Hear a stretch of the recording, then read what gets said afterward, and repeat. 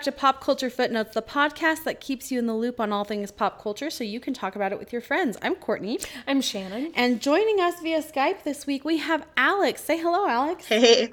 Hey. So Alex is here to talk to us about one of her favorite movies. Oh, Alex, yeah. would you say? Yeah, Yes. Definitely top 10. Excellent. One of Alex's top 10 favorite movies, which is Independence Day. We're coming up on the 4th of July. On theme. Yeah. Coming up on the 4th here in America. Independence, that's literally the name of the holiday here is Independence Day. So makes sense. But before we get to that, we're going to start with our Media of the Week segment. So Alex, you're our guest. Tell us a little bit about what you have been reading or watching or listening to lately. Okay, so there's this, I don't know if you guys are familiar with this at all, but there's a show called *Halt and Catch Fire*. Lee Pace is in it, which is why I think a lot of people know it, but a lot of other good people too. And the 4th season, the final season, just came on Netflix about a month ago, I think. And I've just been trying to catch up on the first 3 seasons again. I've seen them all multiple times, but the show's super heavy on the narrative and kind of character arcs and all that. So I'm making sure that I'm remembering all the tiny details so I can launch into the 4th season in a week or two. But that's what I have been very obsessed with. Excellent. That's awesome. I've been wanting to watch that because of Lee Pace. Yeah, he's amazing. I'm glad you're recommending it. I like Mackenzie. Is it Mackenzie Davis? Yeah, and she is excellent in that show. All 4 of the main characters, it's the best acting I've ever seen, the best scripting, best female characters I've ever seen on TV. It's one of probably my top 3 favorite shows. Awesome. Yeah, AMC needs another hit too. So I'm glad to hear that. Yeah. Well, Shannon, tell us about what you are reading or watching or listening to. Yeah, so I saw your computer, Courtney, because we're sitting close together, and I feel like I'm going to steal your thunder. Yeah, so fine. Here I go. Queer Eye just premiered as of this recording. I'm super psyched about it. But before that, to promote the new season, Spotify did playlists for each of the Fab Five. Mm-hmm. And yeah, kind of we've talked about this with Stranger Things too on our show before. So you give it access to your music and they pick which of the Fab Five you are and what music they listen to. So I've been enjoying that. Which one are you, Shannon? So I pulled up Anthony because he's my favorite, but I'm actually Jonathan. I'm Jonathan too. And which makes sense because I listen to a lot of Carly Rae Jepsen and pop stuff on my Spotify account. And so that's very much his stuff. It starts with Sade, but it gets way more amped up, very fast. Yeah. So that's fun. Yeah, that is what I was going to say, Shannon. Sorry. But it's fine. As soon as I saw it, I was like, I'm not changing my mind, and I go before her. So. That's fine. It's fine. I will just choose something else. So I actually just barely got back from seeing Incredibles 2 in the theater. We're recording this a couple weeks in advance, so it's still very new for me. I loved it. It was really good. I loved it too. It was so good. So excited. Yeah.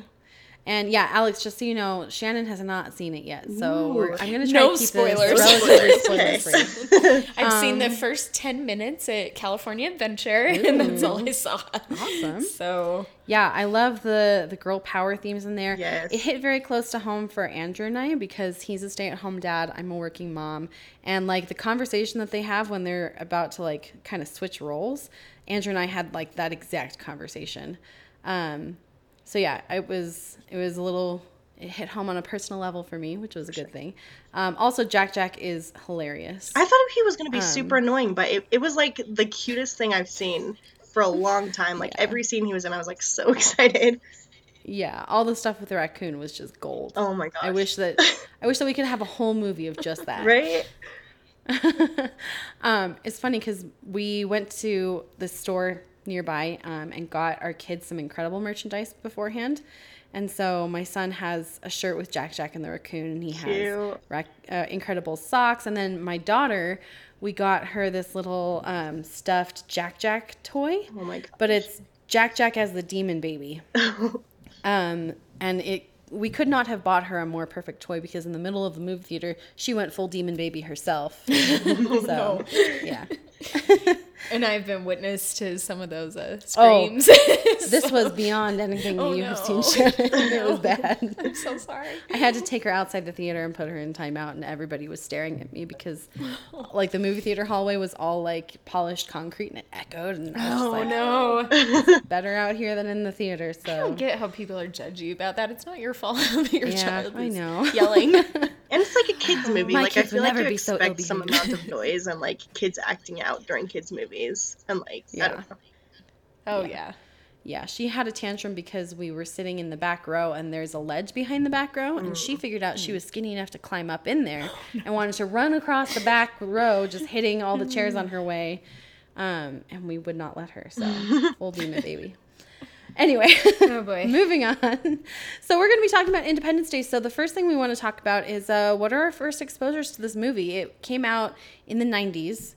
So, Alex, what was your first exposure to this movie? So it came out like a year after I was born. So there wasn't a time in my life really that it wasn't like a big deal culturally, I think. And I don't even remember the first time I watched it. Like my parents, I remember kind of lightly editing it for me when I was little, and that shows you like how young I was when we started watching it. Like I probably watched it the first time when I was 4 or 5, and just like at least once a year after that. I've watched it many, many times. Nice. How about you, Shannon? This is one of those movies, I've talked about this before, where I don't think I had seen it from beginning to end until I watched it again for this podcast. I've obviously seen like huge chunks of it, and I knew like the whole story all the way through, but I think this is the first time I really sat down and watched it all the way through. Nice. Yeah. Yeah. For me, like there are references like the spaceship hovering over the White House and the White House exploding that I'd seen before, and I knew it was from that movie. But I didn't watch it until after Andrew and I got married, and it was like, I don't know, I want to say almost a year after we got married. So it was our first 4th of July together. Aww. And he was like, we have to watch this. This is the 4th of July movie. And my family was very like traditionalist as far as 4th of July. So it was like, my go-to 4th of July movie is Gettysburg and, like war movies. And so I was just like, oh, we're watching Independence. Okay. And Aliens, yes. So, yeah. It's based on a true story. That is American history. Independence Day? It is not. No. Stop misleading people, Shannon. I'm sorry. The whole point of this podcast is not to mislead people. But yeah, I don't know. I have a love-hate relationship with this movie because I'm never in the mood to watch it, but I understand why people love it. So, yeah, I don't know. That's acceptable. Anyway, yeah. It's one of those that it surprises me how much I like it, because I always think I'm not going to like these big blockbuster action movies so much. But I like when we watch Die Hard or other ones, I'm like, oh, if there's like some emotional, I'll tell you, watching this, I probably cried at least 5 times. So there's some emotional depth to it a little bit, at least. Yeah. I don't know. There's like really good relationships and interesting characters. Yeah. And I do think this Although is like one of the ones that a lot of other movies since then have tried to be like. So a lot of the things that are like really cliche in movies that have come out the last couple of years, like this set the cliches, you know? Yeah, I'd say so. I do have to say, though, some of the emotional depth of this movie is undermined for me because one of the most emotional plot lines is the Bill Pullman's with his wife and daughter, which we'll get to. Yeah. But I learned recently that the daughter is Anne from Arrested Development. Yeah. And it undercuts all of the emotional depth of that plot line for me because every time I see the daughter, I'm just like, her? I didn't realize that until the last time I literally watched it this morning, and I had not realized it was her until this morning. Like, you guys need to watch different things with Mae Whitman in them because I love her so much. I do love Mae Whitman. She's great. But yeah, anyway. Cool. Well, we're going to get into plot summary now, and Alex is going to take that away for us. So go ahead, Alex. Okay. So I think I'll start just going over a couple of the main characters because there are a handful of characters that it kind of bounces back and forth between the whole movie until eventually later on they meet up and all that. So, I guess first of all, maybe the most important character is Jeff Goldblum's character. I don't know if you guys would agree with that, but That's David I Levinson. agree with that. Yeah, he's like, the main, I think, draw for most people to watch the movie. But and he's like, I don't even know exactly what his job is in the beginning of the movie, but he's like, we know he spent 8 years at MIT or something and is really smart and good at coding and all that kind of stuff. And his dad, Julius, who's played by that guy Judd Hirsch, I think is his name, from Numbers. I don't know. And then the president, the U.S. president, President Whitmore by Bill Pullman, and his wife Marilyn by Mary McDonnell, I think, and then his daughter, who is Mae Whitman, like we just talked about. And then on the complete other side of the country at the beginning of the movie is Will Smith's Captain Hiller and his kind of girlfriend, well, not kind of girlfriend, actual girlfriend. I think her name is Jasmine, and her son, and then a bunch of other kind of side characters pop in and out. But I feel like those are the main key ones that it like kind of bounces among. So the movie kind of starts out with this really iconic shot of like the moon, and you're seeing like the plaque that says Americans landed here this day, and like the flag, and then the moon gets covered with a giant shadow, and you see this massive, massive spaceship heading toward Earth. And I think that really sets the tone for the rest of the movie of like you're not waiting to see what the threat is, it's just aliens. And then after that, I think it's just launching right into the story. So I think the first person we meet is David Levinson, actually. And we see that he's like, uh, cares about the earth and like is making all his coworkers recycle and all this stuff. And I guess he's working for a cable company or something. And we meet his dad, and they have this close relationship. And his dad's like classic nagging father. Why aren't you dating? You've been divorced for 3 years. Like, why aren't you doing more things with your job? And like all this kind of stuff. And then we're also seeing kind of close to the same time at the beginning of the movie, President Whitmore, who is young and obviously has a lot of critics, people saying like he was a war pilot and he's not qualified to be the president. And then uh, basically the giant ship not breaks into a bunch of smaller ships come out of it and start kind of hovering over a bunch of the Earth's major cities. And they're something like 15 miles across, and so they're huge, and no one knows really what to expect, and there's like widespread panic. So the president says, like, let's get the vice president and the joint chiefs of staff out of here, and I'll stay here and try to like talk to the American people and make sure that they aren't panicking and that they feel like we don't exactly know what the threat is, and we're going to do the best we can to solve it and not get more people hurt in the process of running out. But at the same time, David Levinson is figuring out that there's some kind of code that isn't coming from Earth that's bouncing around in the satellites that are going around Earth. And he's not watching the TV and seeing that there are giant spaceships over multiple cities. And all he's seeing is this code. And so when he goes out into his office and all his coworkers are like freaking out, he realizes that the code that he's been looking at is kind of a countdown, and realizing that in the context of like there are spaceships here, then he realizes that like it's probably a countdown to them like trying to destroy either the cities or something else. So he calls, I'm not exactly sure what her job is either. Do you guys know what his ex-wife's job is? Connie, I think is her name. She's some sort of consultant for the president. Yeah, I was trying to figure out if she was like his press secretary or something, because I know she was giving speeches, but basically she's David's ex-wife, and she works with the president. She's with him through all of him trying to keep people from panicking and giving speeches and stuff. So David's calling her over and over, and of course she won't answer. She's like, "We're in the middle of a crisis, David."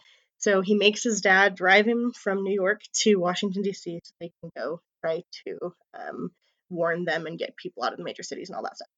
Meanwhile, on the total other side of the country, just outside of LA, Will Smith's Captain Hiller, um, who we find out I think is a Air Force captain, uh, who is staying over at Jasmine, his girlfriend's house. They go outside and they're also seeing the giant ship over LA, and he realizes he has to report to base and go get his ship and all that stuff, to try to figure out what's going on and see if they need to go attack it or whatever. And she's very worried about it. We see him meet up with at the base his friend slash someone that's on his squad, who is played by Harry Connick Jr. weirdly, which I Yeah, also he don't really know that I Oh. realized until this time. And they're That like, doesn't even look like him. what? I didn't. Does it? Yeah. Yeah, I Okay, did we're not gonna pull realize up that pictures. that Yeah, whole it's time. Keep going, Alex. I'm just That's going to show funny. Shannon the picture while you're talking. he looks very young in the movie. But they're like best friends and all this stuff. And it turns out this is like a very small detail in the middle of, a big invasion happening. But Hiller was going to propose to Jasmine at some point, and he has like a ring with a dolphin on it because she loves dolphins and all this stuff. And his friend's like kind of trying to talk him out of it. And okay, so anyway, meanwhile, David and his dad get to the White House. He does something to get a hold of a different phone that Connie has so she can't like hang up on him, and gets a hold of her and's like, I need to come into the White House and talk to the president right now. Turns out they have some kind of history where they like, got in a fight or something, like a physical fist fight. And so they're in the White House. David tells the president, like, this is a countdown. You guys got to get out of here.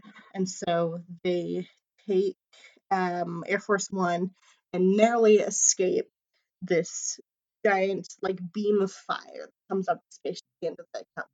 We're seeing that as well as like it's taking out they're all taking out a lot of major cities that they've been hovering over. And that includes LA, where Jasmine and her son have been trying to escape out of the city, and they barely avoid being also destroyed by a giant wave of flames because they were in a tunnel kind of thing, and they get into a maintenance room and survive miraculously. So far, all the main characters Along with the dog. still alive. That's important. Yep. Okay. Then, so the president, everyone's just barely out. Meanwhile, I forgot to mention this part. The president's wife, also I think in Los Angeles, close to there, because she was doing some interviews, and after they come back, she said like, I'm just gonna finish these interviews and I'll be there. And then obviously she didn't make it back before these giant explosion things, so we don't really know at this point in the movie her status exactly. So that's something to keep in mind. Okay, so now that they know that obviously the aliens are here for nefarious purposes, we don't exactly know why yet. The president says, like, let's do a counterattack, sends a bunch of the Air Force pilots after these giant ships to see if they can shoot at them and shoot them out of the sky. And it turns out they have huge force fields around them, and they're not able to breach the force fields. So they start taking heavy losses, and Captain Hiller and his best friend are out there trying to shoot at them, and Harry Connick Jr. dies in an explosion, and Stephen Hiller somehow basically maneuvers to make one of the alien ships crash, and And we're talking, what so was that? the big ship has sent out little tiny ships to, like, fighters, Yeah, basically. yeah. So this is not one of the big ships, it's one of the little ones. Right, yeah, a bunch of little ones that have like, as we find out, kind of solo aliens piloting them, quite similar to the fighter pilots. So once this one crashes, he goes and like punches out an alien in this amazing moment. He's like, "Welcome to Earth" or something like that. No, Alex, you have to say it right. It's welcome to Earth. Yeah, right. And then grabs his parachute and starts dragging this alien through. Meanwhile, back on Air Force One, the president and David's father and a bunch of other people, I think the Secretary of Defense, they're all kind of arguing about like what to do and where to go and like why they weren't prepared for an alien attack. And I think the Secretary of Defense says something like, oh, there actually are aliens, like we've known about this, Area 51 sort of exists, and like we have encountered spaceships before. And the president is like shocked, he's never heard any of this, for, as they say, plausible deniability. So, so they go to this kind of underground base thing and go down inside there. And I think that's Oaken, I think is his name, the scientist.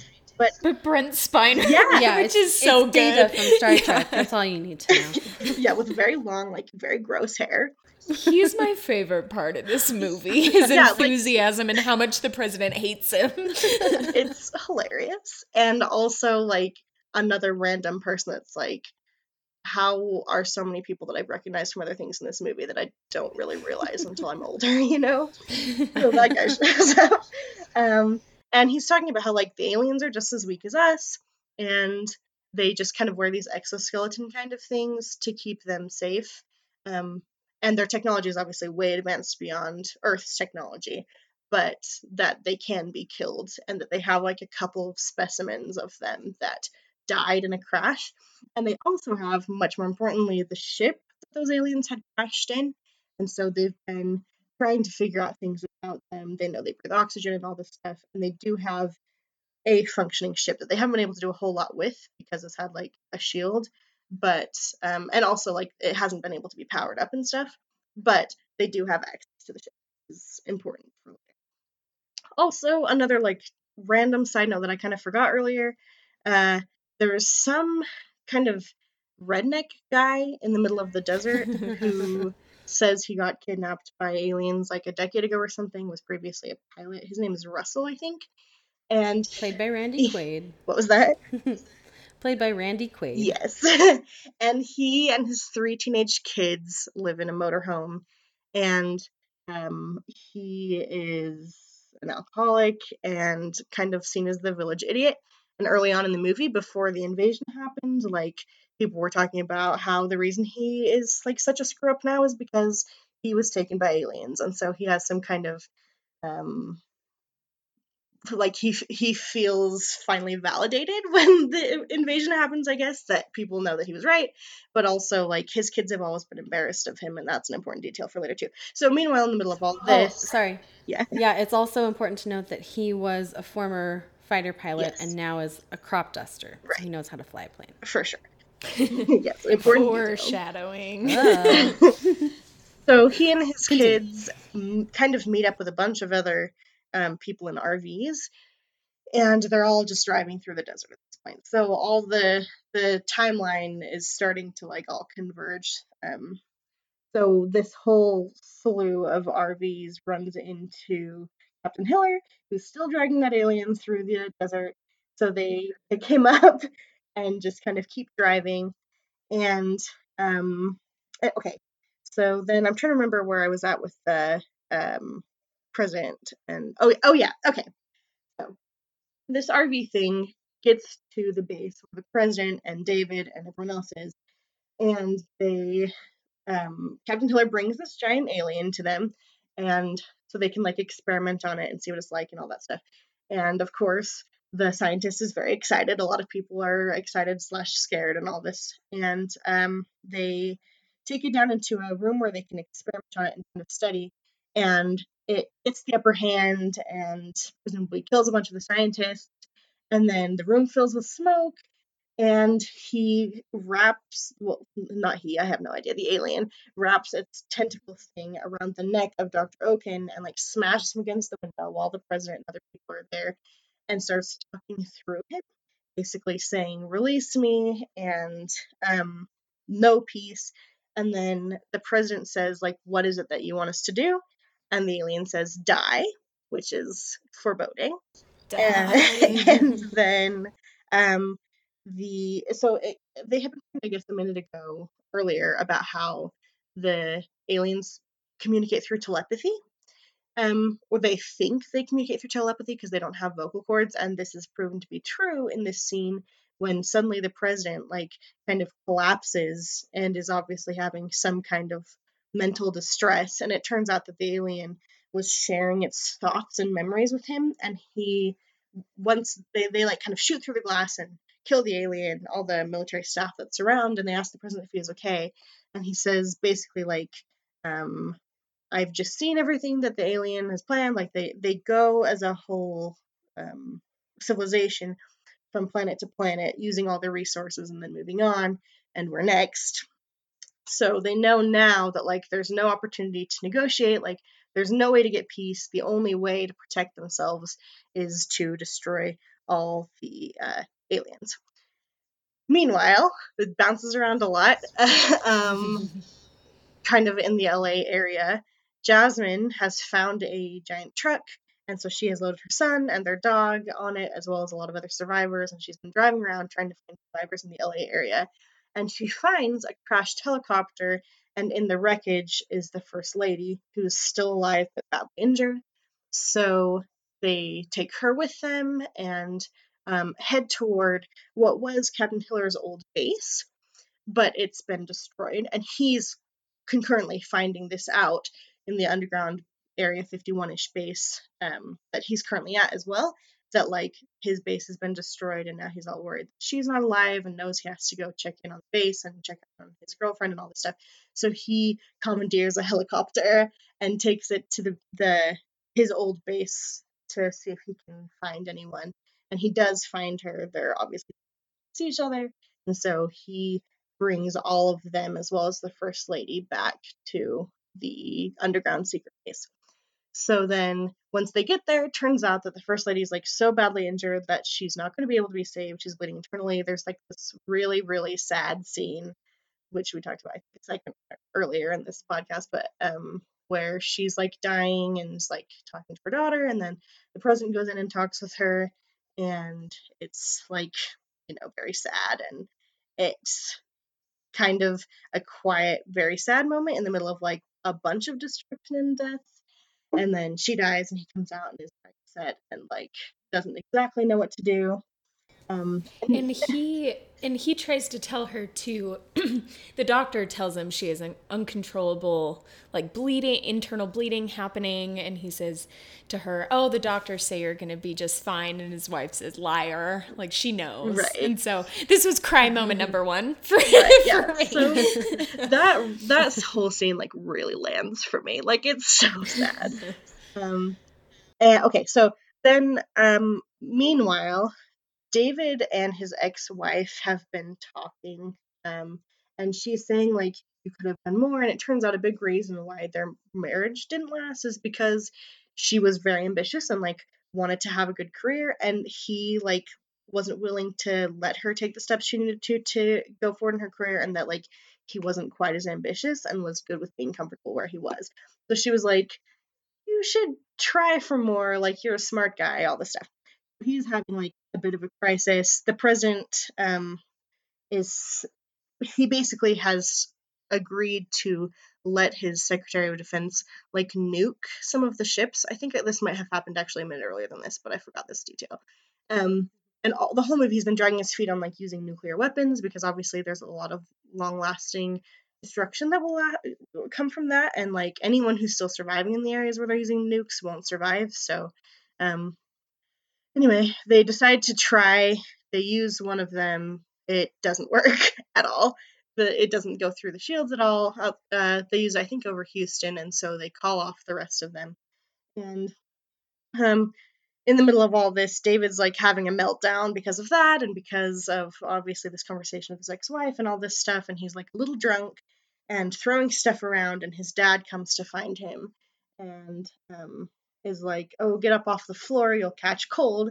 And David has this moment of inspiration, like, you'll catch cold, you're a genius, all this stuff. So he's like running around and is figuring out that like the way to take down the ships is to use a virus, and because he's already figured out some of their code earlier in the movie, and they have one of their ships and all of this stuff, he can figure out a virus to send into them to like take down the shields for a little while, not for like forever, but long enough potentially that other ships could, like fighter pilots or whatever, could go and start attacking all the ships that are around Earth, and hopefully prevent them from launching their full scale attack. So that's his plan, basically, and he needs someone to pilot the ship, the alien ship, and of course, Captain Hiller's the guy to do it because he's seen them in action, and he pulled the alien out of the ship, and he's a good pilot anyway. So there's like a touching little moment in the middle of all this where Hiller and Jasmine get married, and meanwhile, as their witnesses, David and Connie are sitting kind of in the back row of this little makeshift chapel thing, and they hold hands and like realize they fell in love, and like their differences can't keep them apart, and like all this stuff. Cry number 2. Yeah, yeah, it's super cute, and like Jasmine's adorable son, like watching them with love in his eyes. Oh, the cutest thing. Okay, okay, so now they've like figured all that out. They know what they're gonna do. They know kind of what the timeline's gonna be as far as like they'll be tracking kind of the alien ship as the two guys take it up. So once they get into the mothership, as they are calling the huge one that's still in space, they will let everyone on Earth know, and so all the American military people are trying to coordinate in Morse code with forces all around the world, and so we're seeing people in the Middle East and Asia and Europe and all the stuff that are getting ready to get their air forces and stuff ready to go so they can attack the ship as soon as they're told it's okay. And there's a little like very US centric moment in there where I guess it's like the British forces in the Middle East. One of them says to presumably a captain or something, like, "Oh, the Americans have a plan." He's like, "It's about time," and very, very US centric, like as if people would be waiting for us to make the plans, but it's fine. And then, okay, so the two, Hiller and David Levinson, kind of get in the ship. It's determined that those two have to be the two to do it because obviously Hiller's the most fly. David Levinson does not trust anyone else to put up the code. He's like, they won't be able to think fast enough. So they like get in the ship. There's a whole thing with cigars earlier. I don't think I mentioned this earlier in the movie or earlier in the summary, but basically Captain Hiller has a thing where like he and his best friend Harry Connick Jr. used to do this, where they would like get cigars, and when they had the end of a successful mission, they would like, you know, light him up or something when the fat lady sings, and it's like his good luck charm. Like he can't go flying without cigars. So David's dad gives them both some to take with them. They like in the ship and after a few bumps, get it up in the air. And okay, then they kind of go up into the mothership. They're accepted in, so the mothership kind of takes control of their controls once they get into space.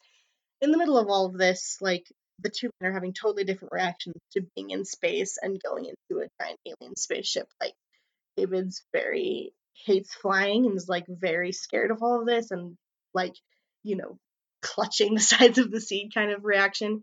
And Captain Hiller's like pumped because he wanted to be in NASA and is like seeing space before him and, you know, is realizing this is like this heroic moment or whatever. So they get into the mothership, start uploading the code. They close like the front screen thing on their ship so that the alien controller can't see that it's like humans in there. And they're just kind of waiting for the virus to upload.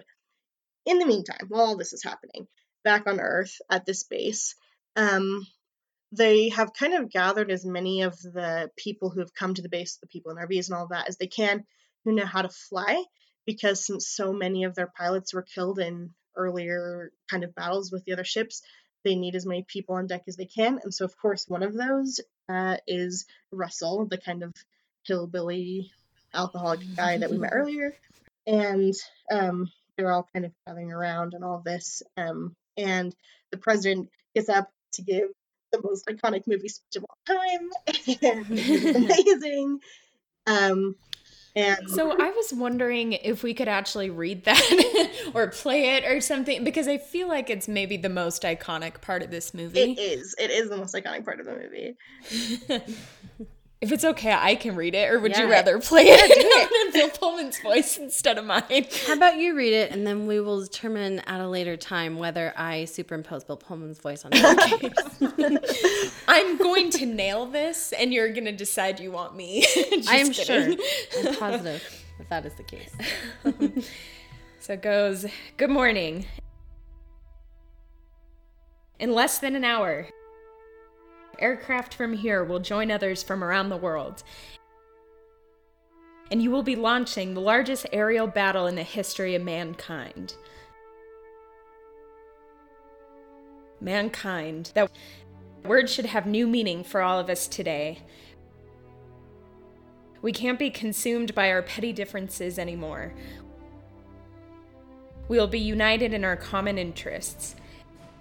Perhaps it's fate that today is the 4th of July, and you will once again be fighting for our freedom. Not from tyranny, oppression, or persecution, but from annihilation. We are fighting for our right to live, to exist. And should we win the day, the 4th of July will no longer be known as an American holiday, but as the day the world declared in one voice, we will not go quietly into the night. We will not vanish without a fight. We're going to live on. We're going to survive. Today, we celebrate our Independence Day.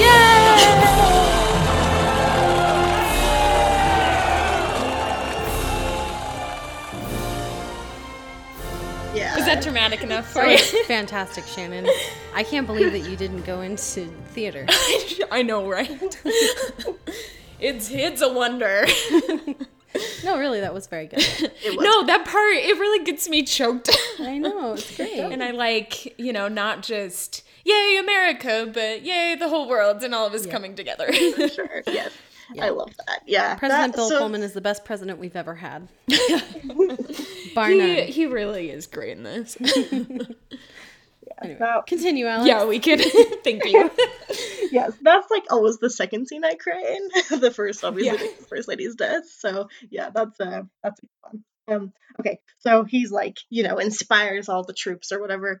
They all go get in their ships and are flying up, kind of getting ready for Hiller and Levinson to like give them the go ahead that they've uploaded the virus or that the virus is finished. So the virus is finished, and the people in the control room on Earth see that it is. So like, go ahead and fire. The president fires a missile at the giant ship hovering above them and does nothing. The shield is still up. So back on the ground, the generals and everything are like, okay, guys, pull out. We'll think of something else. And the president's like, oh, I forgot to mention, he went up too because he was a former pilot. Okay, so the president is Best president ever. yeah, he's amazing. So then he's like, I want to give it another go. Fires again, and this time it lands, and there's a big explosion and stuff. So everyone's cheering, like realizing that the virus has worked. So they start launching like a full attack, and of course all the little mini alien ships come out, so they're fighting with that and trying to fire the big ship. And okay, so I'll stick with that, and then I'll go back to the alien ship in space because I feel like that makes more sense. But so all of the pilots are shooting and going around, and then they all are running out of missiles. And the alien ship opens again its huge super weapon, the same one that was used earlier in the movie to destroy those major cities, like the beam of fire kind of weapon. And the president shoots his last missile to try to take out this giant beam, and it turns out it's sort of shielded as well, so it didn't work. And basically everyone's out of missiles. They're like pretty much out of options. And then, out of the dust comes Russell, and he's like, I still have one left, and sorry I'm late, got held up. And we see back in the control room in the base his oldest son, who we've seen kind of taking care of him throughout the movie, but being like kind of ashamed of him throughout the movie, is like listening in to everyone's radios and stuff back in the control room. So he's listening to this whole thing, and Russell's like, I got you, President, like I'm gonna go fire this missile. Goes to fire it, the like firing mechanism is jammed or something, and it turns out he's not going to be able to launch it. So they feel like they're out of options, but then Russell is like, realizes there's another option, which is that he can just take the missile himself toward the beam. So he sees it as like retribution for getting abducted all those years ago. His son's realizing this and like panicking, but Russell goes and like flies, and he says like, I'm back, in this very obnoxious but very excited tone, and then flies up into the beam, and it the missile explodes, and then the ship starts exploding from the inside, and it was successful. Everyone's celebrating in the air, everyone's celebrating down in the control room, and his son's kind of standing there sadly, and one of the soldiers like kind of puts a hand on his Casey shoulder or Baldwin. something, and It's it's Casey like, Baldwin. it's like, your father really was very excited brave about that. today, you should be proud. And the son looks and smiles and is like, I am proud. It's beautiful. 3. I was gonna say 4 for me. we're really going. It's a really good moment. Okay, So all this stuff is happening. So we know that like offensive on Earth has been, pretty successful. Back in the mothership, Hiller's trying to pilot the alien ship that he and David are in away, but it turns out that they've been kind of like locked into place inside the ship, and it doesn't seem like there's going to be any way that they can get out. But their plan was to kind of like launch a nuke into the ship, and they realize that they have to do it whether they're still there or not. So they light up their cigars and have this like sweet moment of friendship and like all this stuff. Um, and they're like, "Good job, thanks for your effort," like all that stuff. And then they launch the nuke, and I think it maybe a couple other missiles or something. I can't remember exactly, but and the aliens obviously have no idea what's coming. And then I guess the launch of that has freed the ship from its restraints, so they have 30 seconds to get out of the mothership, start flying out. There's a Jurassic Park callback where Jeff Goldblum's like, "Let's go faster," and they're like flying out, and they get out of the ship, and then we see like the nuke explodes within the ship, and it like obliterates it, and it kind of like washes over the little ship these guys are escaping. We don't know if they made it or not. And okay, so meanwhile, back on Earth, like everyone's kind of been celebrating at this base, and then the two, so Jasmine and Connie come into the control room, and they're informed that like David and Hiller haven't been heard from in like 20 minutes or something.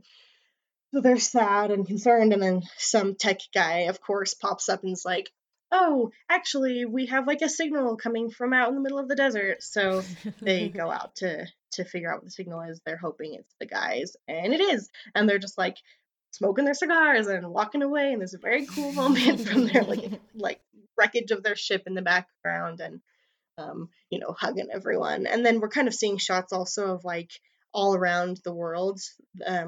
The giant ships have fallen down. So it looks like pretty much everyone's been successful and the threat's gone and all of that. And it's that's pretty much it, I think. And then and also we see all the bits of like the ships flying around in the air, Yeah, and we Captain do. Hiller, who had promised his now stepson earlier in the movie that he'd give him fireworks for the 4th of July, is like, "I promised you fireworks," and then the movie ends. So that's pretty much Yay! it. That was so good. Independence Day. Yeah. Don't you feel so patriotic right now? So amped up. Yep. Sweet. So let's talk about some of the moments from a movie that get referenced a lot. So one, I would say, is the alien ship over the White House, like shooting down its beam of fire and the White House exploding. That's pretty iconic. What else would you guys say? That welcome to Earth. Yes. Yeah. Welcome Punch to an Earth. alien up in the face. Yeah. So good. It's pretty great. Oh my And gosh. then Randy Quaid flying his his plane into the ship and saying, "I'm back." Yes. And then obviously the speech that Shannon read. Yeah. Anything else? There's one, I didn't even talk about this earlier, but there's one really iconic shot, I think. So I think the special effects in this movie really, really hold up. Like, I know they used a lot of model work and stuff, which is part of the reason that it didn't date that badly, because a lot of the stuff was like practical effects. But there's like right when the ships in the beginning are like launching their fire beams for the first time, and all the people in Los Angeles, including one of like Jasmine's coworkers, are standing on the roof, like holding their signs, like "abduct me" and all that stuff. And there's a shot of like one of her coworkers, her friend, like looking up, and her like face is like bathed in the blue light of the ship, and then obviously they all die. Like that is like a shot that you see a lot of times in compilations of like cool shots from movies or whatever, and I think that's like one of the more iconic little bits of the movie that like doesn't, I mean, it gets referenced but not necessarily, it's not a quote, Mm-hmm. Yeah, Yeah, definitely. that's a good one. Yep. Cool. So now we're going to talk about impact of this movie. So what would you guys say is the cultural impact of Independence Day? Well, I said mean, I earlier, think- I think a lot of yeah. like movies since have really tried to copy it. And one of the things that I really liked about this movie is like, yeah, it's full of like cheesy lines and stuff, but there's kind of an earnestness about it. It's not trying to be like coy or cool. Like, it was just trying to be like a fun, action-packed movie. And I think a lot of I'm trying to think of like specific examples from recently, but we see a lot of shots of like the White House being blown up or whatever. And I just think a lot of more recent movies sort of pale in comparison. They're trying to do the same thing and trying to hit that same impact. But I think Independence Day really set the gold standard for a lot of kind of alien destruction movies. Yeah, I'd say that that's true. Yeah, I'm looking at an article from RogerEbert.com, and I think this little bit says it well. That when this movie came out, it says its destruction was something we'd never seen before. It was full of the sound and fury that can create the awe needed for an instant all-time movie moment. And then this was operatic destruction composed of screams and shattered glass, conducted with bloodlust and guilty pleasure, the scales of which we'd never seen. So when I think of this movie, it's that same, like you said, the visuals hold up. I don't think we had seen like visuals, destruction, and like chaos quite like that before. Probably because we didn't have the technology to meet that up until this point. So yeah, I'm sure that a lot of, I mean, you can probably think of so many movies coming out this summer that are this kind of level of destruction. And all of that's kind of owed to Independence Day. For sure. Yep. It was also the start of Will Smith's like big blockbusters, right? Because for a while he had so many of them in a row, like every July he would have a movie that was making millions and millions of dollars. So Yeah. For sure. it kind of launched him a little bit. Was he in this before Men in Black and Wild Wild West and stuff?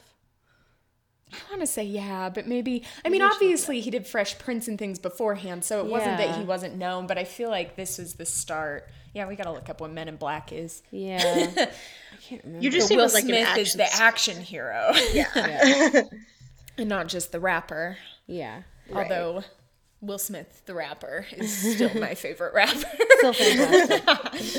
Really? man. He's your favorite rapper? Well, as a kid, like, weirdly, I really liked. I mean, that makes sense. Yeah. Yeah. He was the only one that was clean enough for me to listen to as a kid, so.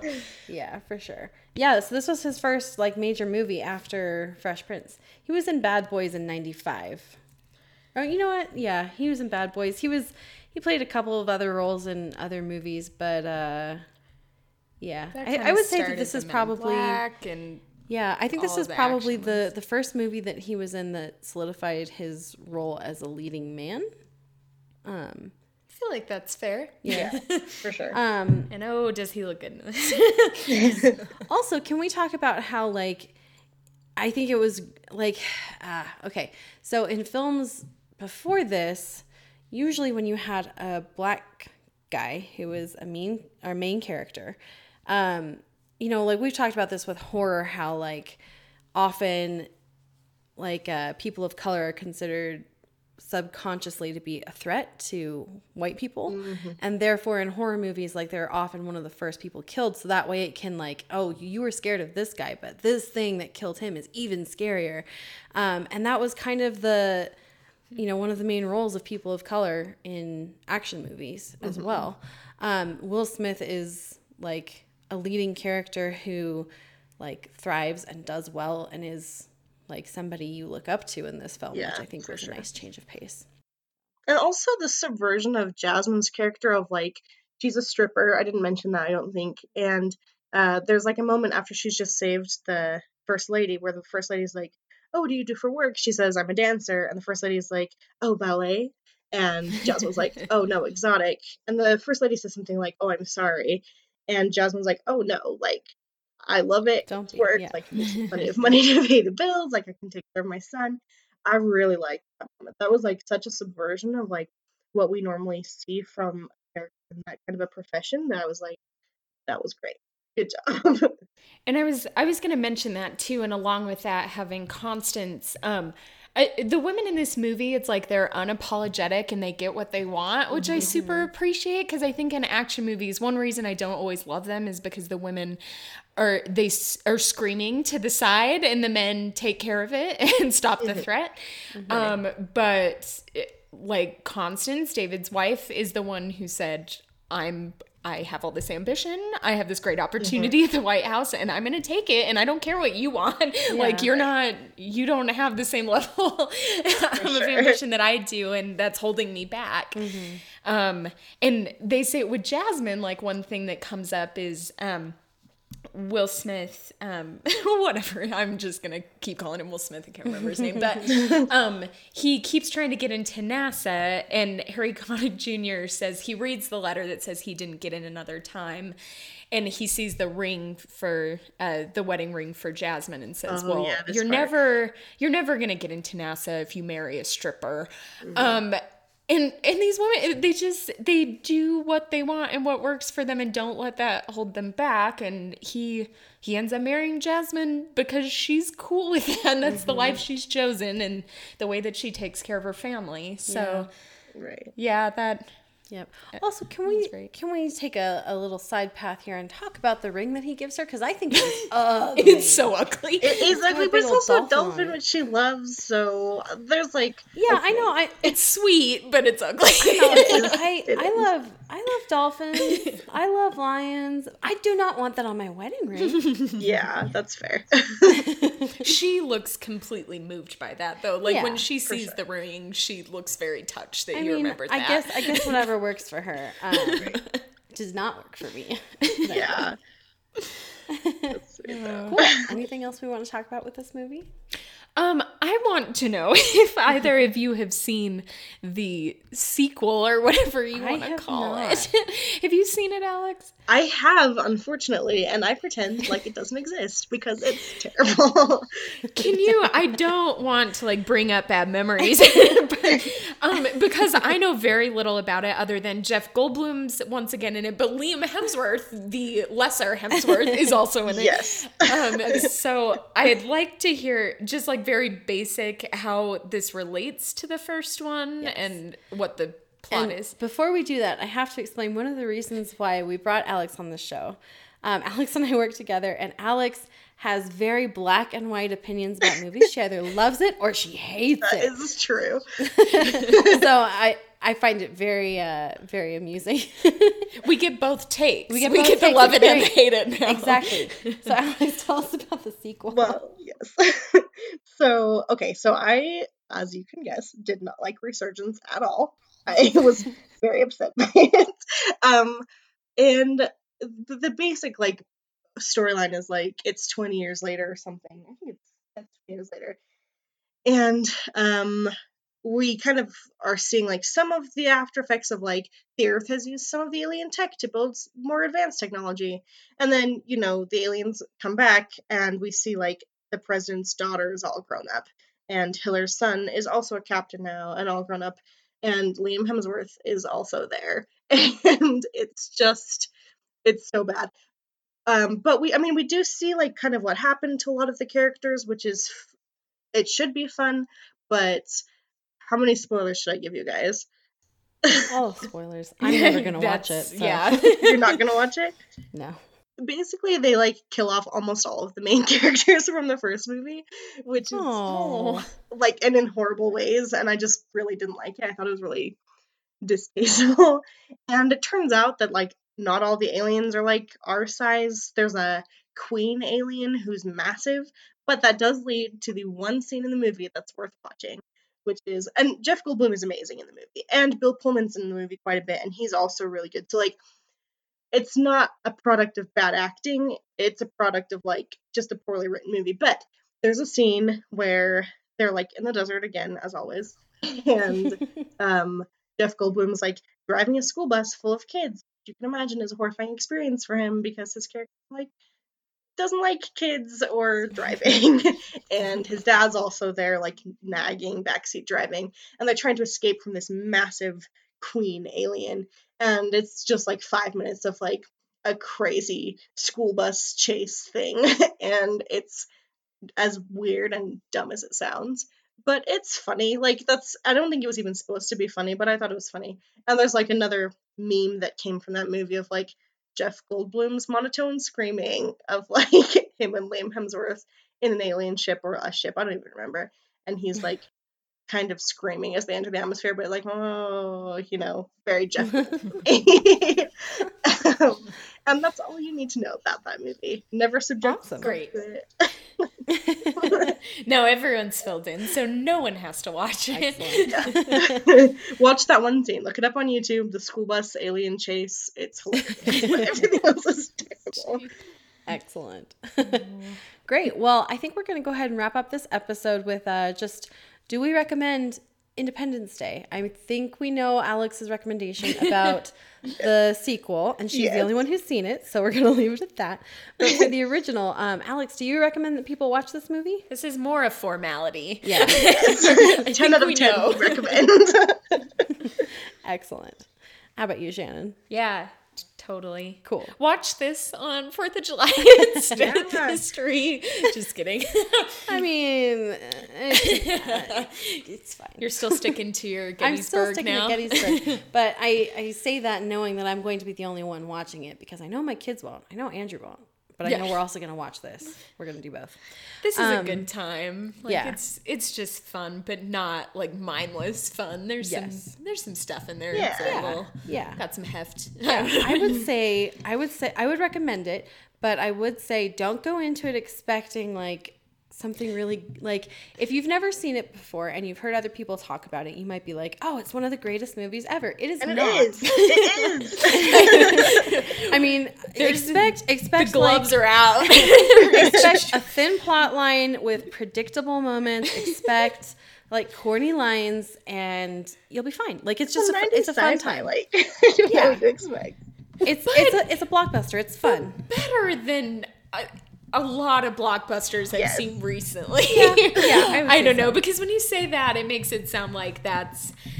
The only thing coming to mind right now is that new The Rock movie, the Skyscraper. Yeah. Something like that I know is going to be bad. This is higher than that. Like, Yes, I would say there's so. got to be some middle range. Like, Yeah. not an Oscar-winning, and I would like, say- very drama. But... I would say what it too that is. it's very earnest. Like, it knows it's corny, it knows its plotline is thin, and it's just leaning into it and just going, yes, this is what we're making. And that has a certain amount of charm to it that you don't get in a lot of blockbusters. So yeah, definitely. I would say see it. Like, don't expect the world, but see it. So, yeah.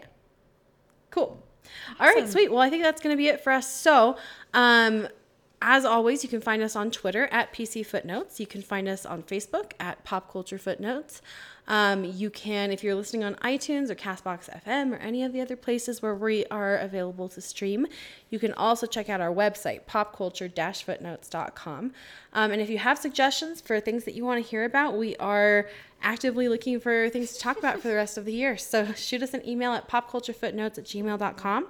Alex, where can people find you? I'm on Twitter at @haslam_writing. And that's pretty much it. Great.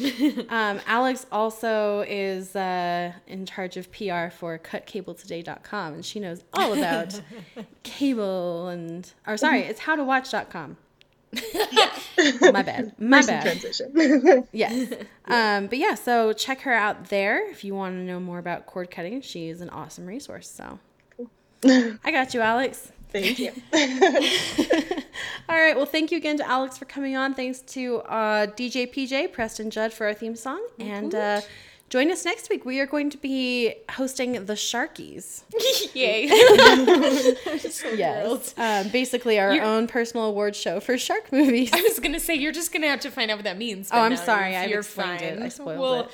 No, they should know what they're getting into because it's going to be a lot of fun. It is going to be a lot of fun. Great. Well, join us then. Bye. Bye.